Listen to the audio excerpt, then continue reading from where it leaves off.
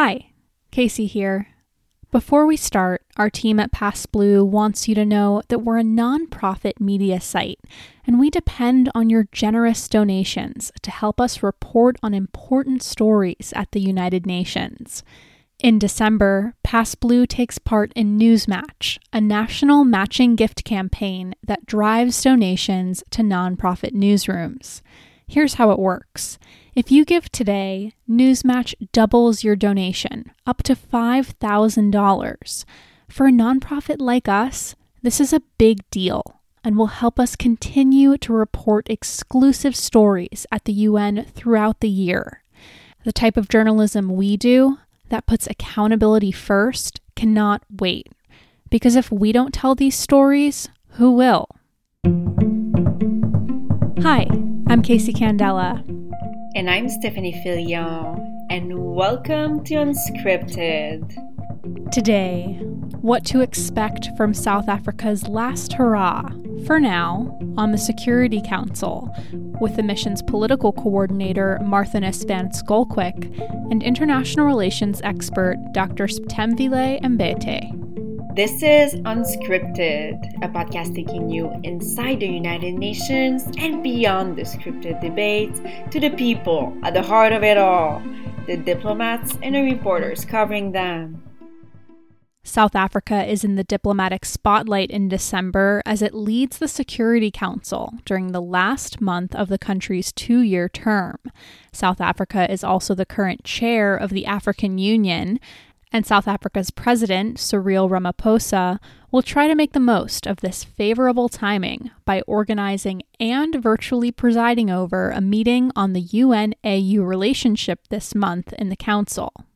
So the meeting on the cooperation between the AU and the UN could be, in a way, the apogee of South Africa's work on the Council, culminating a list of achievements for the country as an elected member. And December, in general, is a short month for the Council, with the end of the month left empty in general for the holidays, unless there is a urgent crisis. There are a few crises the Council is watching closely right now, especially in Ethiopia. And even though it's not on the Council's agenda, it could come up.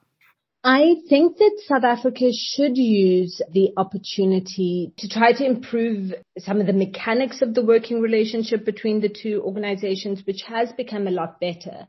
Dr. Sphethemvile Mbete is a professor of politics and international relations at the University of Pretoria in South Africa. She wrote her PhD thesis on South Africa and the Security Council, so needless to say, she's been watching South Africa's third term very closely. But I think there's a lot of room for improvement.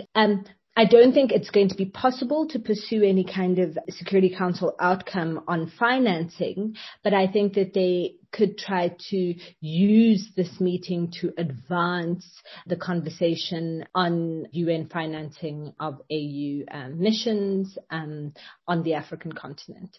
I also think that an issue that should be dealt with is going to be around the conflict that's currently going on, or depending on who you listen to about whether it's been resolved or not, in Ethiopia, in the Tigray region, especially given that Ethiopia, Addis Ababa, is the home of the African Union, and what we've seen in Ethiopia in the past couple of weeks, I think, is really concerning. And Ethiopia, in its approach to the conflict, has been very reluctant to engage with the African Union. African Union attempts at sort of accountability. Yeah, so I think that that's definitely something that's going to come up, whether or not South Africa likes it. I think that another issue that's likely to come up is around the security situation in Mozambique, where ISIS seems to have established itself in the north, in Cabo Delgado, and there still seems to be some uncertainty in South Africa, but also in the region, about how to approach the security situation in Mozambique. But South Africa's political coordinator, Marthinus van Schalkwyk, is not sure the topic of Ethiopia will come up this month, including at the special meeting on the cooperation with the AU on December 4th. He also believes the UN has a specific role to play. He talked to PassBlue on November 24th, just days before the AU-appointed team of mediators flew to Addis Ababa in Ethiopia to meet with Ethiopian President Abiy Ahmed Ali to try to defuse tensions in the military escalation in the Tigray region. The team did not make much progress so far. Well, currently, I don't think it's going to come up in the meeting. It's not the plan for it to do. There are quite a number of initiatives underway. Well, firstly, regional initiatives, and normally from our national perspective, and also much like in the A3+1, we approach it from whenever there's a conflict. We kind of first revert to the neighbors and also, the sub-regional organizations and then the regional organizations. There are currently a number of these contacts taking place. President Ramaphosa, in his capacity as chairperson of the African Union, appointed 3 envoys on the 20th of November. These envoys will travel to Ethiopia to try and assist and mediate in terms of the conflict. What we also have seen is to try and see where the UN can assist. And I think at this stage, something that really needs attention is the humanitarian situation, where the UN is particularly well suited in terms of the agencies that it has, in terms of helping with the refugee issue and the crisis that we see there in terms of Ethiopians that have fled across the border to Sudan. There's also the overarching issue on everyone's mind, the COVID-19 pandemic. And that should be dealt with by the UN and the AU in the best way possible, Dr. Mbete told us. But I think in terms of the AU and UN cooperation, it's really about formalizing some of the mechanics around it and trying to advance the financing issue specifically, particularly in light of the destruction of COVID-19. COVID-19 has really revived some conflicts in the continent that were thought to be dormant, and it has also generated new conflicts because of the strain on economic resources. And so finding ways of cooperation between the AU and the UN on that, I think, is going to be very important. And lastly, linked to that is building cooperation around dealing with COVID-19. So making sure that the vaccine is widely accessible. I think if that is not managed properly, that the vaccine is equitably distributed and available, it could create security issues later. So when looking at South Africa's work on the Council, the AU-UN relationship is important. But there is also the African Alliance on the Security Council, or the A3. The continent holds 3 elected seats. This year, it is Niger, South Africa, and Tunisia. Nearly a year ago, a new member joined the alliance, the Caribbean country St. Vincent and the Grenadines. So it's now called the A3+1. I think it's brilliant. Since the Organization of African Unity was set up in 1963, which was the precursor to the AU, the vision around sort of Pan-Africanism has been not just about Africans living in Africa, but about the diaspora. People of African descent who live in other parts of the world, mostly as a result of the transatlantic slave trade. And I think it's the ambassador of St. Vincent who said in one of your articles, I think in the PassBlue article, I think that's where I saw it, St. Vincent's a black country dealing with issues that black people deal with. So it makes sense for it to collaborate and to cooperate with the A3 on more issues than not in the Security Council, and it actually makes more sense to align with the A3 on some issues than it would do to align with St. Vincent's sort of traditional trading partners or allies like the US or the UK. And I think that this points to the Security Council's uniqueness in terms of being an international forum, right? That the Security Council represents the height of sort of structural power in world politics. It is the ultimate geopolitical arena. And issues of power and resource distribution matter so much more in the Security Council than in other multilateral institutions. But African countries cooperating on the Security Council does not always mean speaking with one voice, and there are a few issues for which the A3 or A3+1 make individual statements. For Van Schalkwyk, this is not a weakness of the alliance, but rather a strength. I think it was very effective. It was something that we really committed to and we wanted to see it work. And I think it proved to be very valuable. It was good in terms of our cooperation. And, it doesn't mean that you agree on everything and all of a sudden all of your foreign policy interests are aligned 100%. It doesn't work like that way, but you've got the solidarity and support for one another. It helps so much to approach an issue as a group, especially because there are so many issues on the Council's agenda that focuses on Africa, or so many African issues on the Council's agenda. So it only makes sense to work together and to coordinate. And then also together with the three of us, also coordinating and working then with the broader membership of the African Union or the broader African group here at the UN. And as much as you represent your country, I think we also, that's been our approach. You represent those that voted for you and those countries on the continent that voted for you. So we always take the approach of looking at what's best for the continent, what's best for an African country, how can we assist, how can we help. And in that context, I think also the A3 worked very well. And again, you don't agree on everything, and you're not supposed to, because it's not like the European Union where we have this tight setup in terms of being very formalized. So it's a bit of a more of a looser kind of association, but you cannot loosen yourself from the continent. Dr. Mbete also believes that the A3's cooperation forces the world to rethink its perception of African countries on the Council. Next year, Kenya will take South Africa's seat. One of the things around the A3 as a caucus and sort of formalization that has been so useful is exactly that it has highlighted and defined what the differences are amongst African members.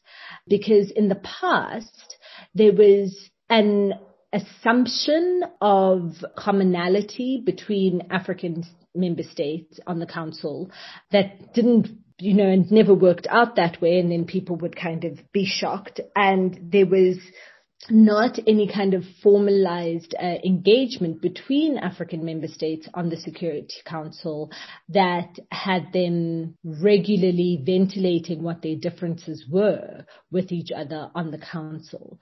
So I think having this formal structure where you can see exactly when it is the countries cooperate and are aligned and when it is they are not is really useful.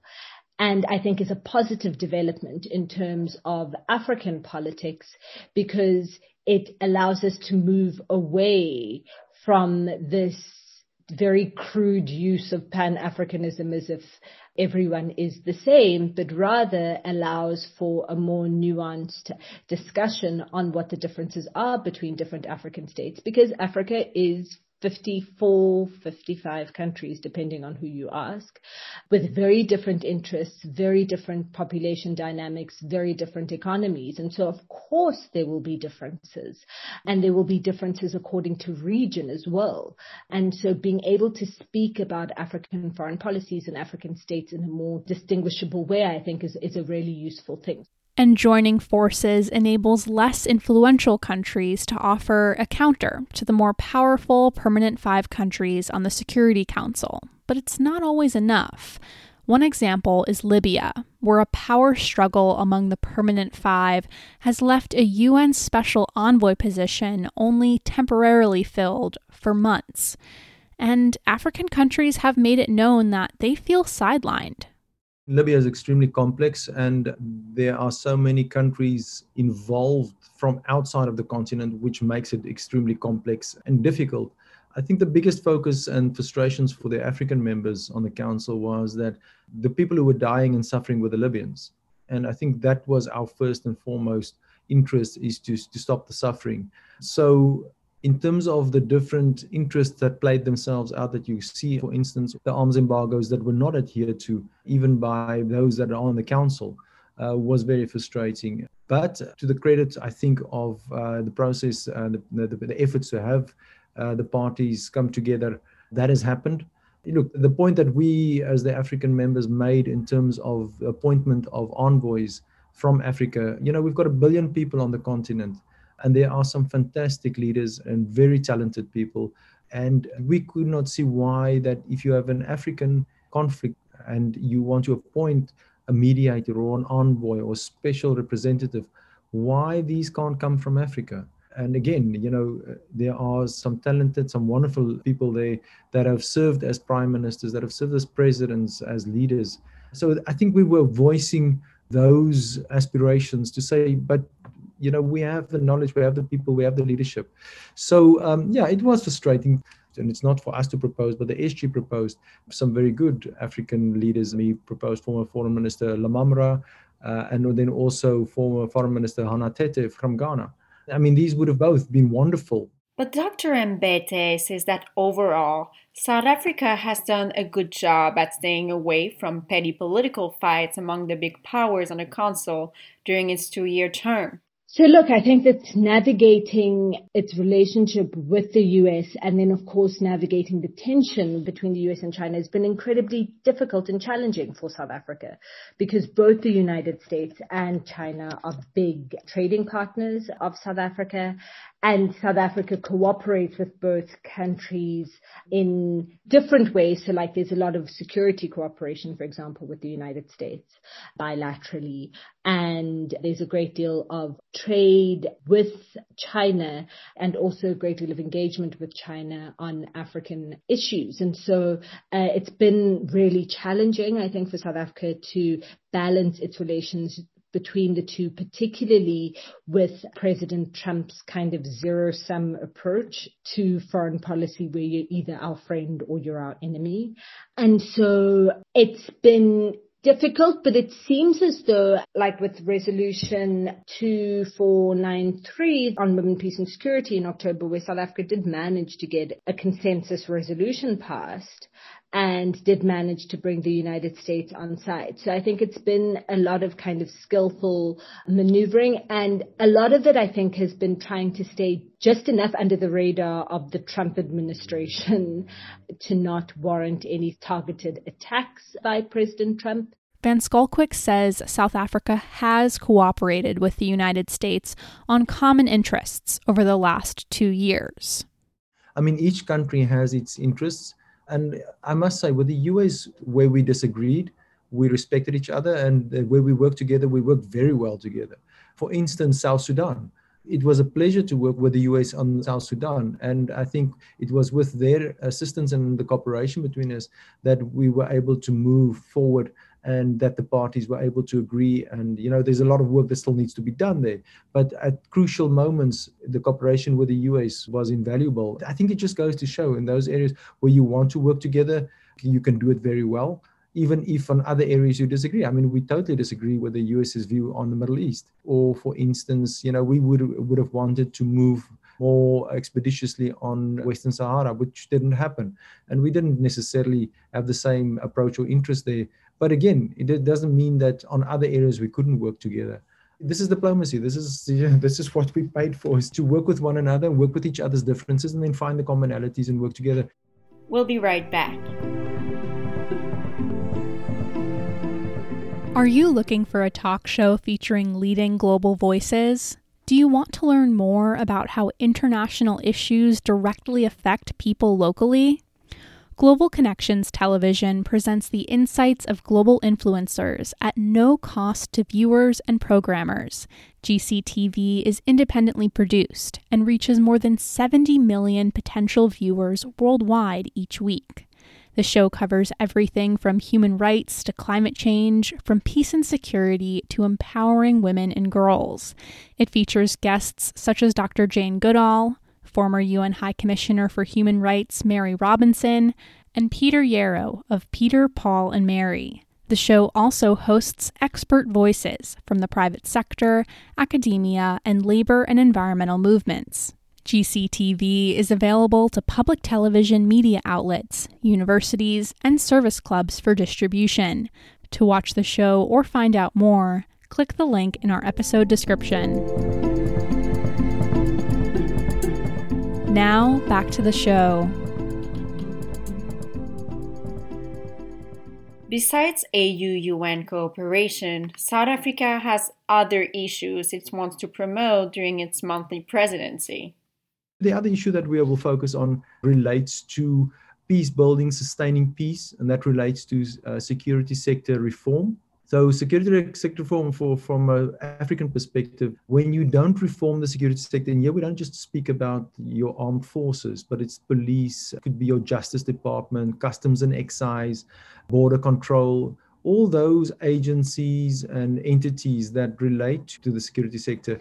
And when you have a conflict, and they are involved in the conflict, or they've been tools of the parties to the conflict. And once you've got peace, if you do not reform that, then as soon as you find that there are political problems or differences, then this becomes a negative factor. And many times you see that these situations just revert back into conflict. And it's really a focus for us to try and again put some focus on the security sector reform.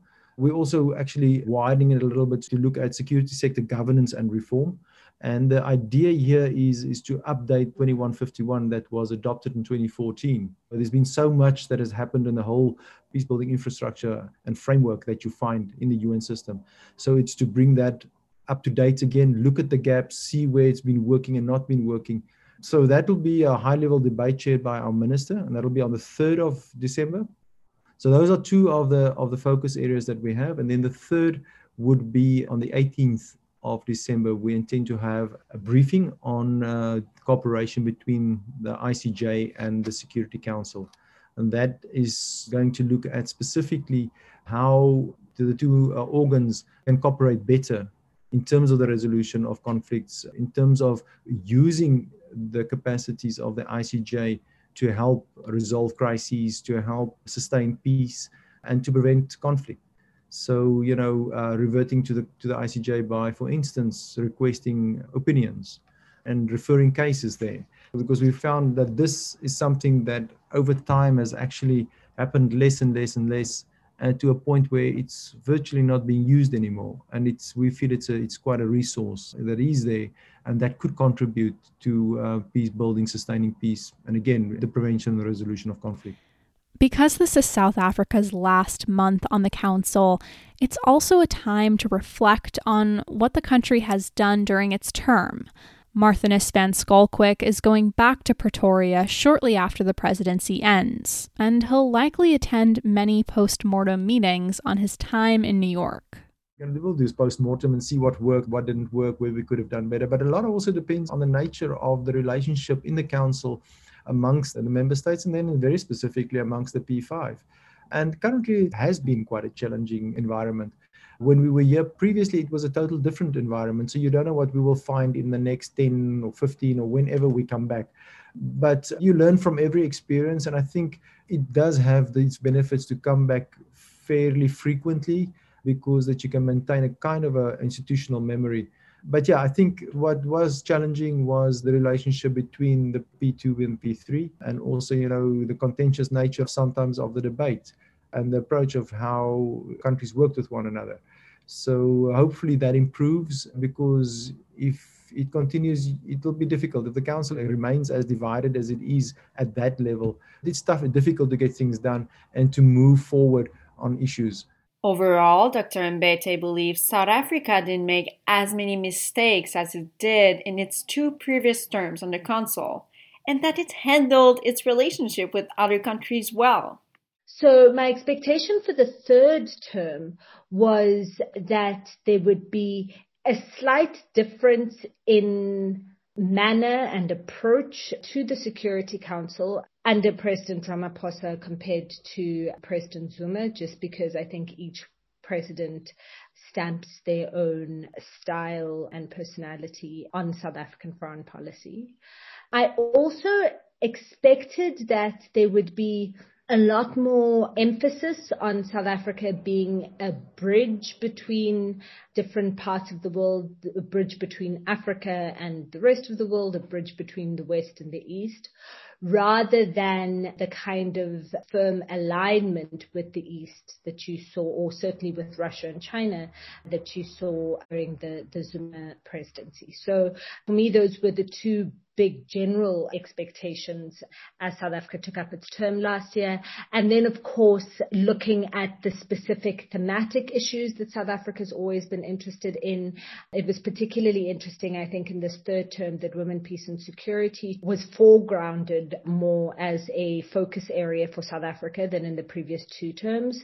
And then, of course, the issue around cooperation between the UN Security Council and the AU Peace and Security Council, and particularly issues around the funding of UN-mandated missions in Africa was one of the big issues in previous terms in the Security Council, and it has continued to be an issue this time around. So one of the things that South Africa, I think, did very well, which it had been criticized for in its previous terms, was that it did a lot better at engaging with all members of the Security Council, particularly building cooperation with the elected 10 members of the Security Council. It did that far more and far more deliberately in this third term than it did in its previous 2 terms, and really did try to take an independent position in the Security Council rather than being aligned with any one of the permanent members. And so you saw, I think, a far more balanced approach to its decisions and its positions in the Security Council in this third term than you saw in the previous 2. Because of how the African elected seats work on the council, it may not take that long for South Africa to be back. Its last term ended in 2012, and that's only a few years ago. And there's a reason South Africa has come back to the council so frequently in the 21st century. After 1994, there was an expectation that South Africa would be nominated quite soon to the council, but it took 12 years for that to happen. And South Africa was never up for nomination to the council when Nelson Mandela was president, for example. And even when Thabo Mbeki was being very active in terms of the formation of the African Union and NEPAD and being very involved in international engagements, South Africa was never nominated. It took a long time. But now that South Africa has served on the council, I think that it's a combination of relative resources compared to other states in the region that helps South Africa, just because it is able to fill up its office in New York and engage in ways I think that some of our neighbors can't do as readily in New York. So I think that that's probably one aspect. But then the other is, and linked to that is then that South Africa now has this experience of being able to respond to a Security Council nomination really quickly and be able to prepare itself in a way that some of our other neighbors may not be able to. And then finally, I think that there is also a trust of South Africa, the way South Africa will engage and will represent the region, the sub-region on the council. Those, to me, would be the 3 reasons off the top of my head for why South Africa keeps getting nominated in the way that it does within SADC. That's it for our show. This episode was co-produced by me, Casey Candela, and Stephanie Filion for Past Blue, an independent women-led media site covering the United Nations and global affairs. Dulcie Leimbach is our editor, AI Digital created our podcast logo, and our music is by Poddington Bear. A lot happens at the UN beyond what we report in each episode of Unscripted. And Past Blue is covering the important news, from women's rights to human rights to the Trump effect on the UN. For day-to-day coverage, follow us on Twitter, Facebook, and Instagram. And to subscribe to our newsletter, go to pastblue.com. Past Blue's in-depth and exclusive stories and this podcast are possible with the support of the Carnegie Corporation of New York, the New School, and listeners like you. To show your support, visit Past Blue's website and click Donate. Unscripted is available wherever you find podcasts. If you like today's show, please rate us on iTunes and share with all your friends.